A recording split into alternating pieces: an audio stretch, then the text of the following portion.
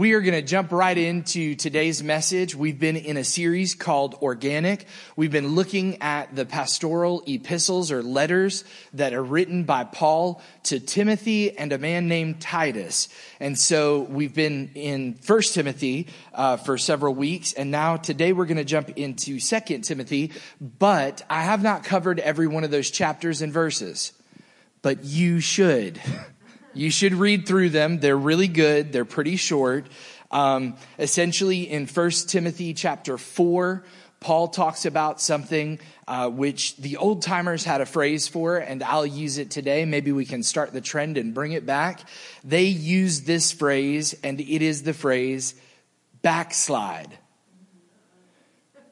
Oops, did somebody shut the camera off? No, I'm kidding. Backslide. It's an old school term, but it has a modern relevancy today. Paul clearly tells Timothy that it is possible to walk away from your faith in God and depart from your faith. This would be, in other terms, a relapse. It would be reverting to the old way of doing things. It would be something called retrogression. We always say the word progression. We're looking for progress, but this would be going backwards and not forwards. And Paul makes it clear in 1 Timothy 4 that it's possible. And that's not the only place in Scripture that it talks about that. So even though it's an old school term, it definitely is still having a modern relevancy today. And I say that to be very clear to you. We're stepping through Scripture to help us understand the Word of God. And I want you to know this is not our denominational dogma. Right. This is the Word of God. So you should read 1 Timothy chapter 4, because the truth is we were all created with a free will. That free will can be found, the evidence of it can be found in every page of Scripture and in every day of your life. That's true and factual. So it's understood that if you can choose to believe, you can also, this is not proper grammar, you can choose to unbelieve or choose to no longer believe. There are denominations out there and groups of people who I love dearly, but they are misguided. They have a theology based in what they see through God's word, that once you are saved, you are always saved. It doesn't matter what you do, where you go, and how you live your life. And that is simply not the case according to Scripture. Scripture declares you are as saved as you choose to be. I want you to think about that. And by all means, if you're challenged by those statements, dig deep into God's word. It has the answers. Amen? Amen? Amen? All right. A majority of scholars believe that 2 Timothy was the last letter that Paul wrote that's included in the Bible. So we're going to go to 2 Timothy. I'll highlight two other things real quick. 1 Timothy chapter 5 talks about generosity and the limitations within the inside of the church. It talks about who you should give to when they are in need, who should take care of who. It also actually talks about something that is challenging to talk about today, which is in that chapter and proceeding after that. It talks about what slaves and masters should behave like. If you were a believing master and had slaves and servants in those days, God had a prescription for the way you were to treat people. And for those who were slaves, how you were to honor your master. So look at those scriptures and read through them. They're very interesting. Go with me to 2 Timothy chapter 3. We're going to read verses 1 through 9 today. Paul says to Timothy in verse 1, "But understand this, that in the last days there will be times of difficulty." So stop for just a moment and think about this. Who is Paul writing to? He's writing to Timothy, who's a leader in the church. We said that the church that Timothy is at in those days, in that time of receiving these letters, is the church in the city of Ephesus. So Paul is telling Timothy, in the last days, there will be times of difficulty. He says that as a general statement to Timothy about the church. So you need to understand and follow along. Look at what verse 2 says. For people will be lovers of self, lovers of money, proud, arrogant, abusive, disobedient to their parents, ungrateful, unholy, heartless. They'll be unappeasable or unable to be made happy. They'll be slanderous. Has anybody ever said something bad about you? Was it true? Don't shake your head right now. Sometimes what they say is true, but slander would be talking about someone in a bad way to try to bring down their character, something that's not based in facts. It says they'll be without self-control. They'll be brutal. They'll not love good. Verse 4 says, treacherous, reckless, swollen with conceit. They'll be lovers of pleasure. Me, rather than lovers of God. Verse 5 says, having the appearance of godliness, but denying its power. If I'm reading that correctly, he's talking still to Timothy about the difficult times coming, and he's talked about character traits and behavior patterns of people. But then he drops this bomb and says, having the appearance of godliness. The world does not have the appearance of godliness. The church does. They'll have the appearance of looking godly, but denying its power. He issues a 3-sentence, very declarative command. Avoid such people. Verse 6, for among them are those who creep into households and capture weak women burdened with sins and led astray by various passions, always learning and never able to arrive at the knowledge of the truth. Have you ever met a smart, dumb person? I have.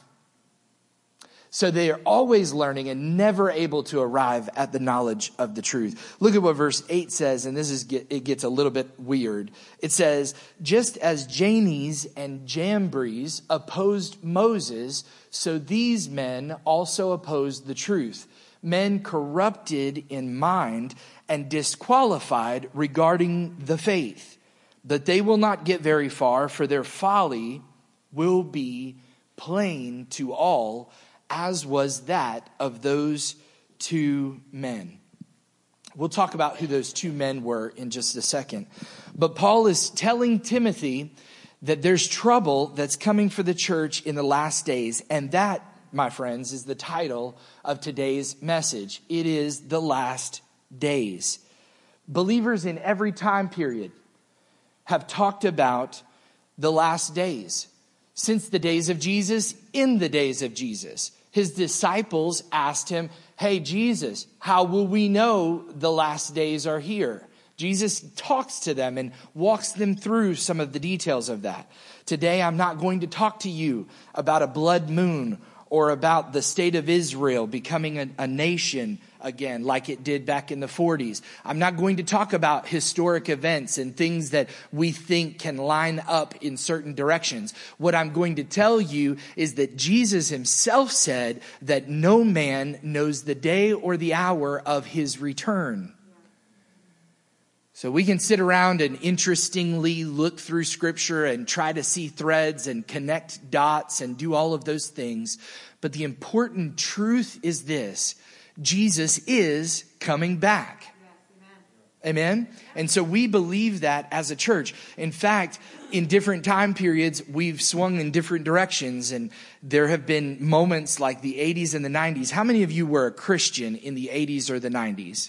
Okay, several of us. So in the 80s or the 90s, there was a heavy, prominent teaching. Jesus is coming back. He could come back tomorrow. Get right with God.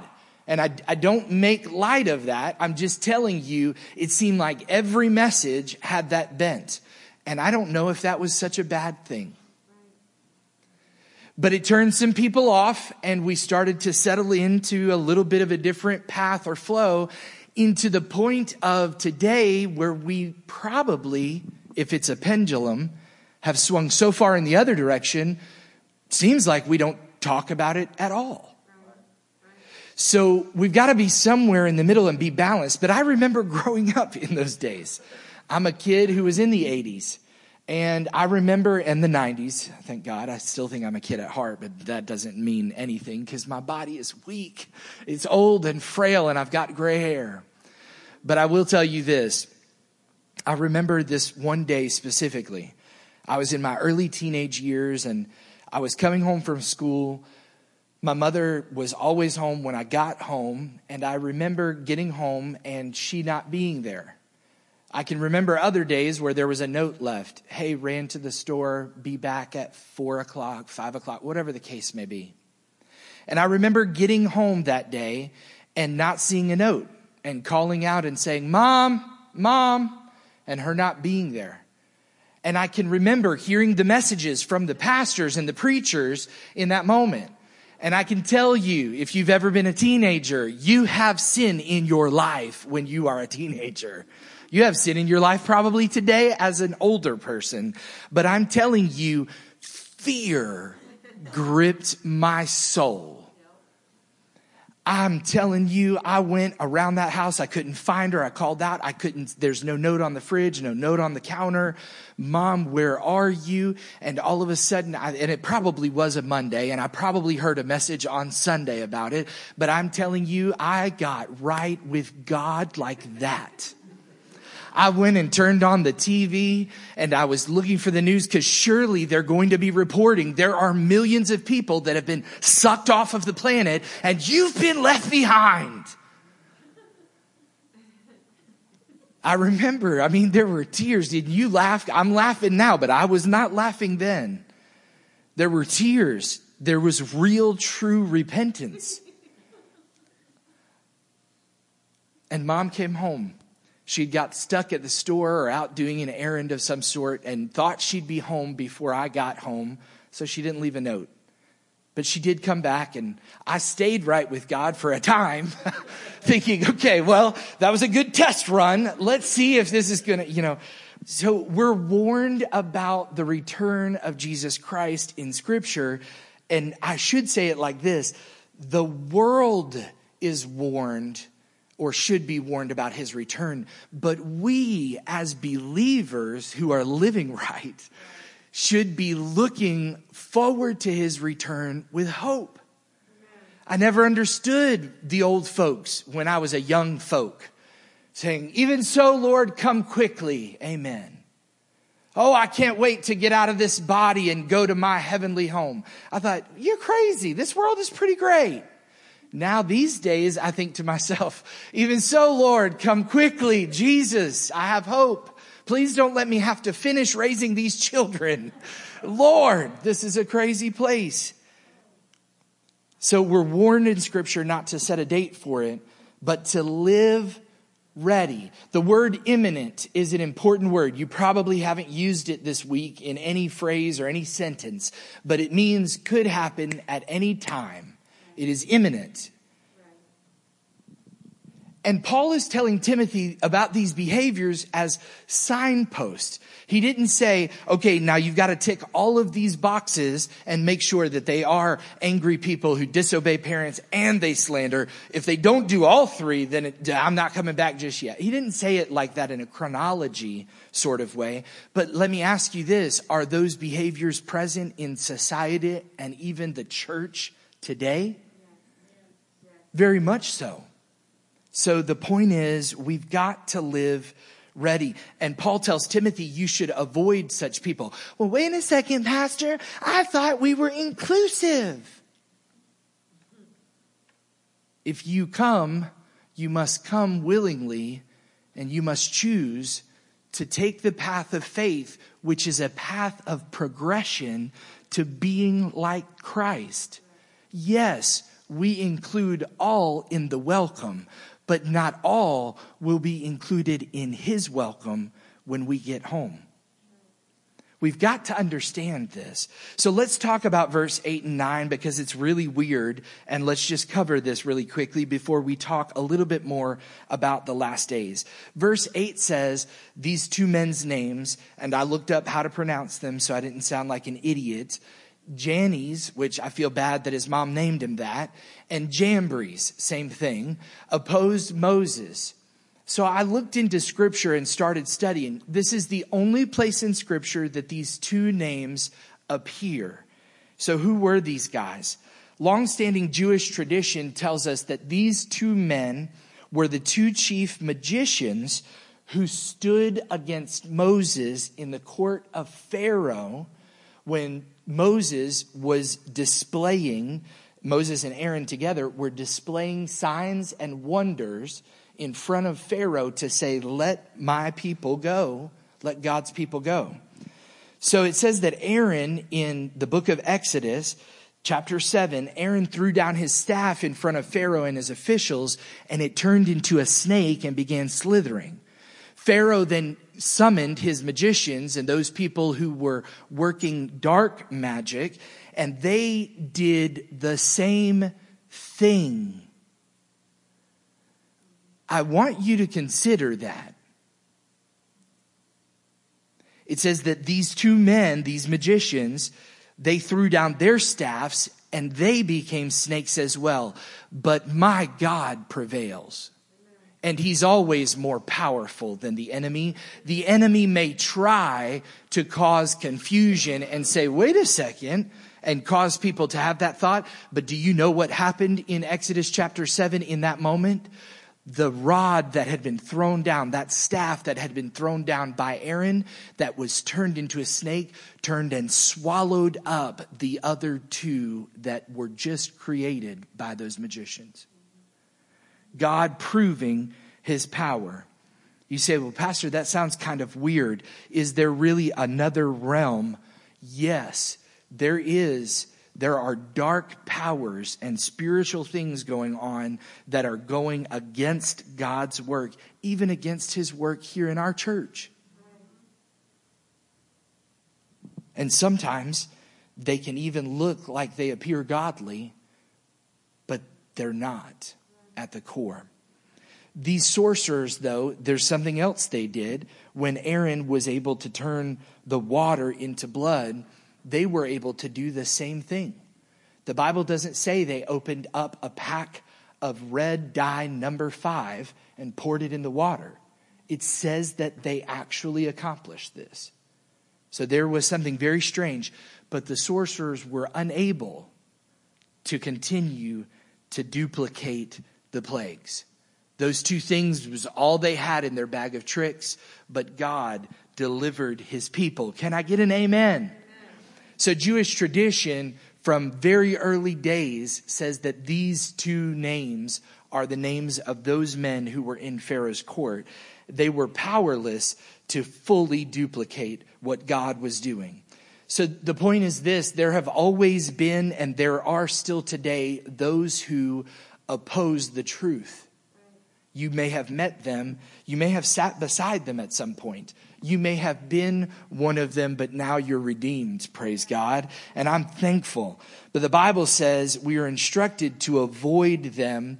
Here's a dad joke, like the plague. Okay, did you get it? Okay, we were just talking about the plagues. Okay, so what do we believe about the last days? How many of you have heard stuff about the last days before? How many of you have ever bought a book about them? How many of you have ever seen a movie about them? Okay. Disastrous scenes in movies with the rapture taking place and the pilot of the plane, the commercial jetliner just gets sucked out and his clothes neatly folded right there on the seat. I'm like, okay, well, I guess we do go to heaven naked, but that's a really weird thing to put in the movie. Okay. So what do we believe about the last days? We believe that Jesus is coming back for his church. And that his imminent return, you can write this down, take a picture of the screen. It's a very succinct and direct way of putting it.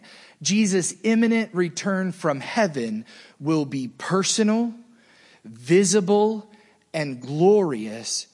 It is a blessed hope for which we are told in Scripture to constantly watch, and pray.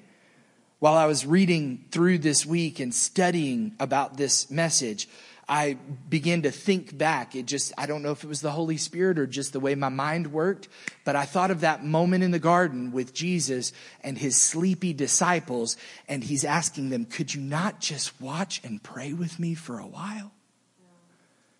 And we're told that we should be constantly watching and praying. So before Jesus establishes his kingdom on earth, Jesus will come for his church.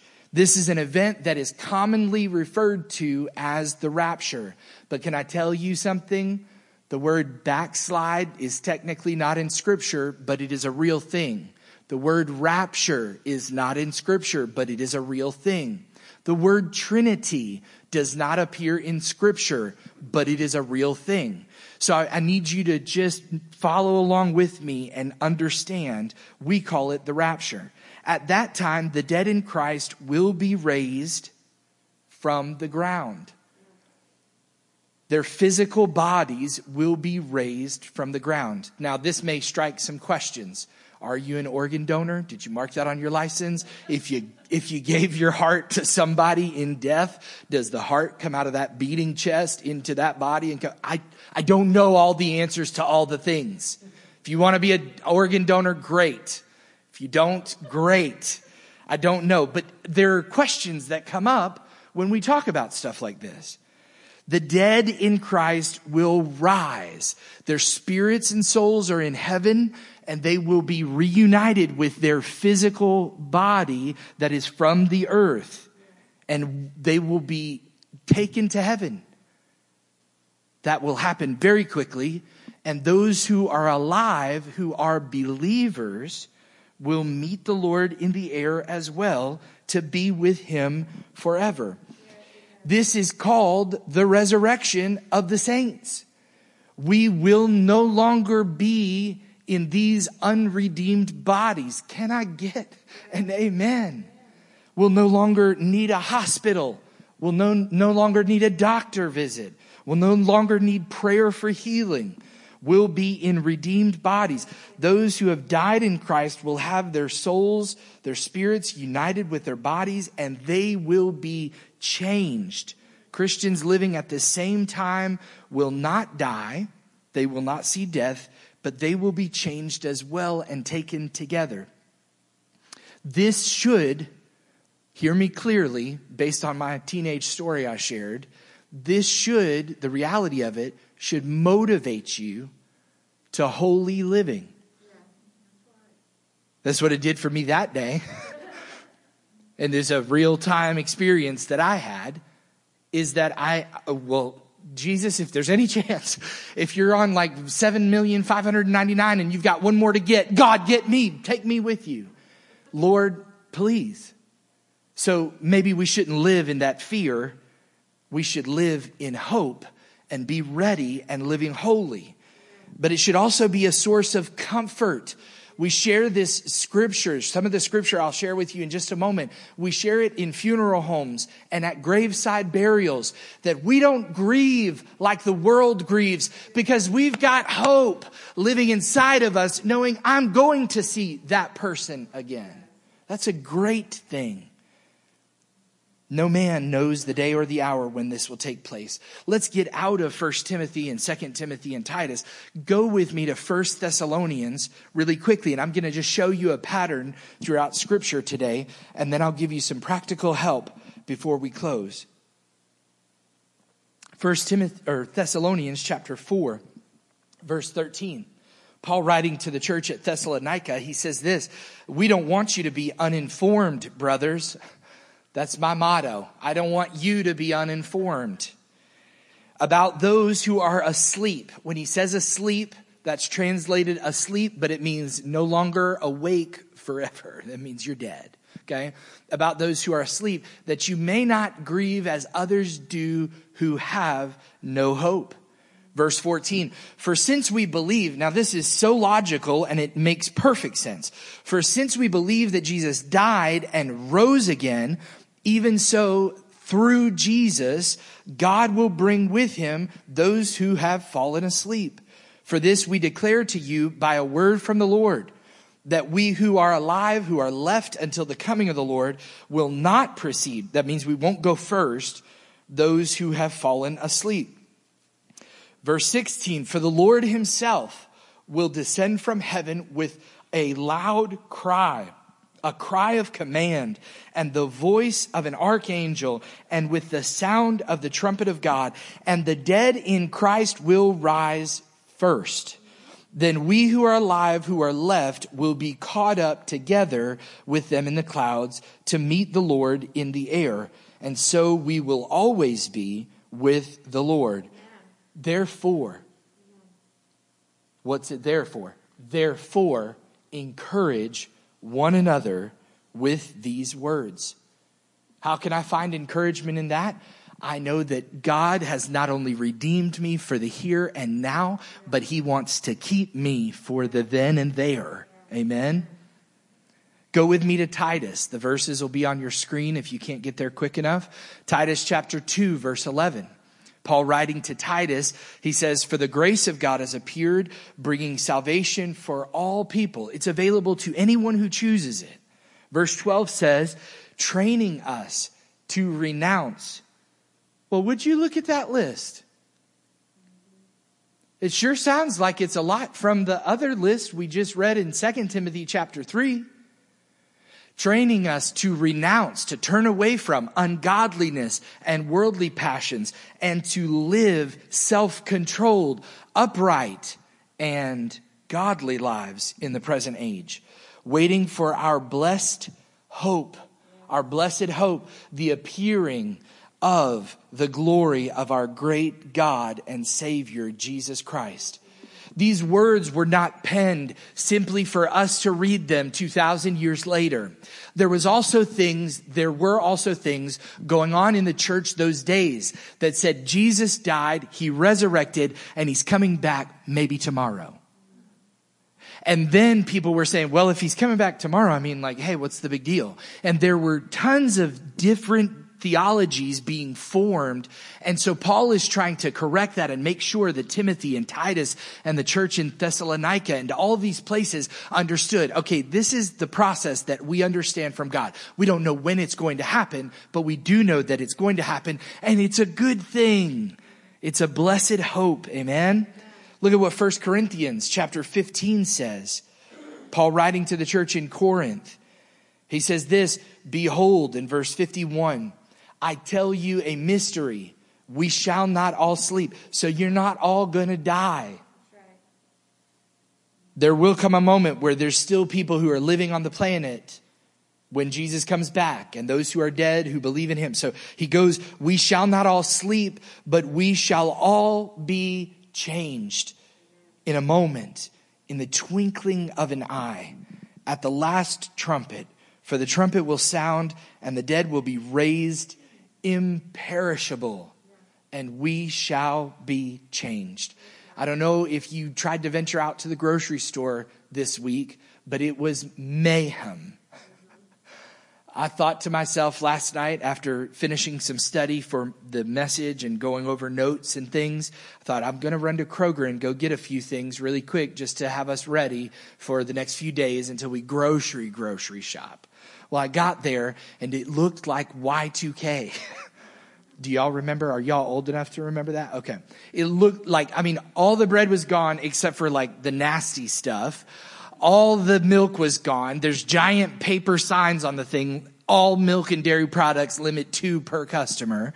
There was no creamer left. I'm like, really? That many people? Y'all needed that much coffee in 4 or 5 days? You're thinking it's the end of the world. It's not.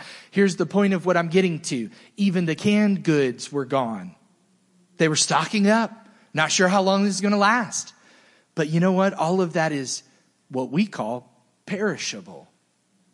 It's all going to expire at some point, even if it's a canned good that's got a 3-year extension on it or a lifespan. That's what Paul is saying. The dead will be raised imperishable, never to be in a body that gets destroyed again by disease or sickness. And we shall all be changed. Here's what Jesus said in Matthew chapter 24. Go with me there. And this is the last passage that we'll read today. Matthew chapter 24, you say, Pastor, there's a whole lot of other things I've heard about the end days, the last days, the end times, whatever you want to call it. Are we pre-tribulation? Are we going to suffer? Are we post-tribulation? Are we the cool kids and we're middle of the tribulation? Listen, today is not that message. Today is simply the message that Jesus is returning. Look at what he says about his return. Matthew 24:36. But concerning that day and hour, no one knows, not even the angels of heaven, nor the Son, but the Father only. Verse 37, for as were the days of Noah, so will be the coming of the Son of Man. Go back and read in Genesis what the days of Noah were like. And even though it uses different language than we might be used to, it sure looks a whole lot like the world we're currently living in today. And then Jesus says this in verse 44, therefore, you also must be ready, for the Son of Man is coming at an hour you do not expect. Worship team, would you come? At the end of our time together each Sunday, each service that we always have just a moment of corporate worship. It gives you an opportunity to be able to connect with God and to, I'll say it like the old preachers used to say, get right with God. It also gives you a moment to commit and say, Lord, I'm committing today to fill in the blank, whatever that is, for the message. And so that's my challenge to you today. A couple questions that I ask you to just think about during this last moment that we're together in God's presence. The question that really is the most important is, are you ready to go? I'm not talking about lunch today. Are you ready? It's a sincere question, and it should be asked from us to others. Are you living ready? He could come back any moment. He may come back before my children. I remember having that feeling as a child and a teenager. Lord, don't come back till I can get married. Don't come back till I grow up. Lord, don't come back till I have kids. Fill in the blank, of the things that we wanted. But the thing is, he's going to come back, and it could be any moment. Are we ready to go? And the next question is, if we're ready to go, are we living with the expectation of his return? Are we doing what he asked us to do, which is to hope and pray and look forward with hope that he's coming back?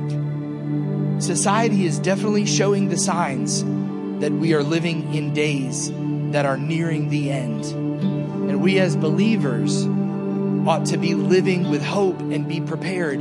But then the further and the last question is this: if I'm ready and if I'm praying, Lord, come back, am I sharing my faith with others? It's too important to be shy about. It's too important to blame it on your introverted leanings. It's too important to keep quiet when it comes to your family and to your friends. And I'm not telling you that you've got to be the crazy one that gets on the news with a giant sign standing out at a street corner. Don't do that. That turns people off. What you need to do is you need to work your way in a network of people that you know, friends, family, coworkers, and bring up the conversation. Do you truly believe in Jesus Christ as your Savior? Are there things in your life that's preventing you from feeling that closeness with Him? We need to be evangelizing our world. And if you're not, you feel like there's a place that's lacking in you, then commit today. Lord, let me live passionately for you. Let me share this blessed hope with others. Stand with me today. I'm not sure which one of those questions fits to you specifically, but I'm going to give this one general instruction, and that is this. If you aren't ready to go and you want to be ready to go, it's a simple process. You literally, according to Scripture, you accept Jesus' love and forgiveness. You confess your sins and say, I'm a sinner and I believe in you, that you died and rose again for me. And then you choose to walk in faith and believe in him. You join a church family, you pray, you go to church, you start doing all the things that are required. But none of that is required at the outset. You don't have to be dressed in the perfect clothes, in the perfect scenario, in the right place at the right time. There is none of that. Any time is the right time. Any place is the right place. It can be in a hotel room. It could be in a car ride across the country. It could be on vacation. It could be in a business meeting. It can be anywhere at any time that you can literally say, Jesus, I believe in you. I want to live for you. Forgive me of my sin. I confess I'm a sinner. Take me into your family. It's that simple. So you can do that today. Close your eyes with me.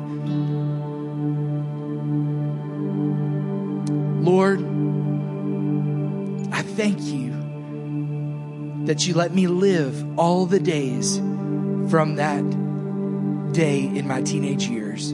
I thank you for your grace that's guided me and brought me to this place today. Lord, I thank you that I had the opportunity today to share your word about us being ready for your return. I pray, Lord, as the arrows of your word have struck our hearts, that you would help us to commit today to live ready, to live with expectation for your return.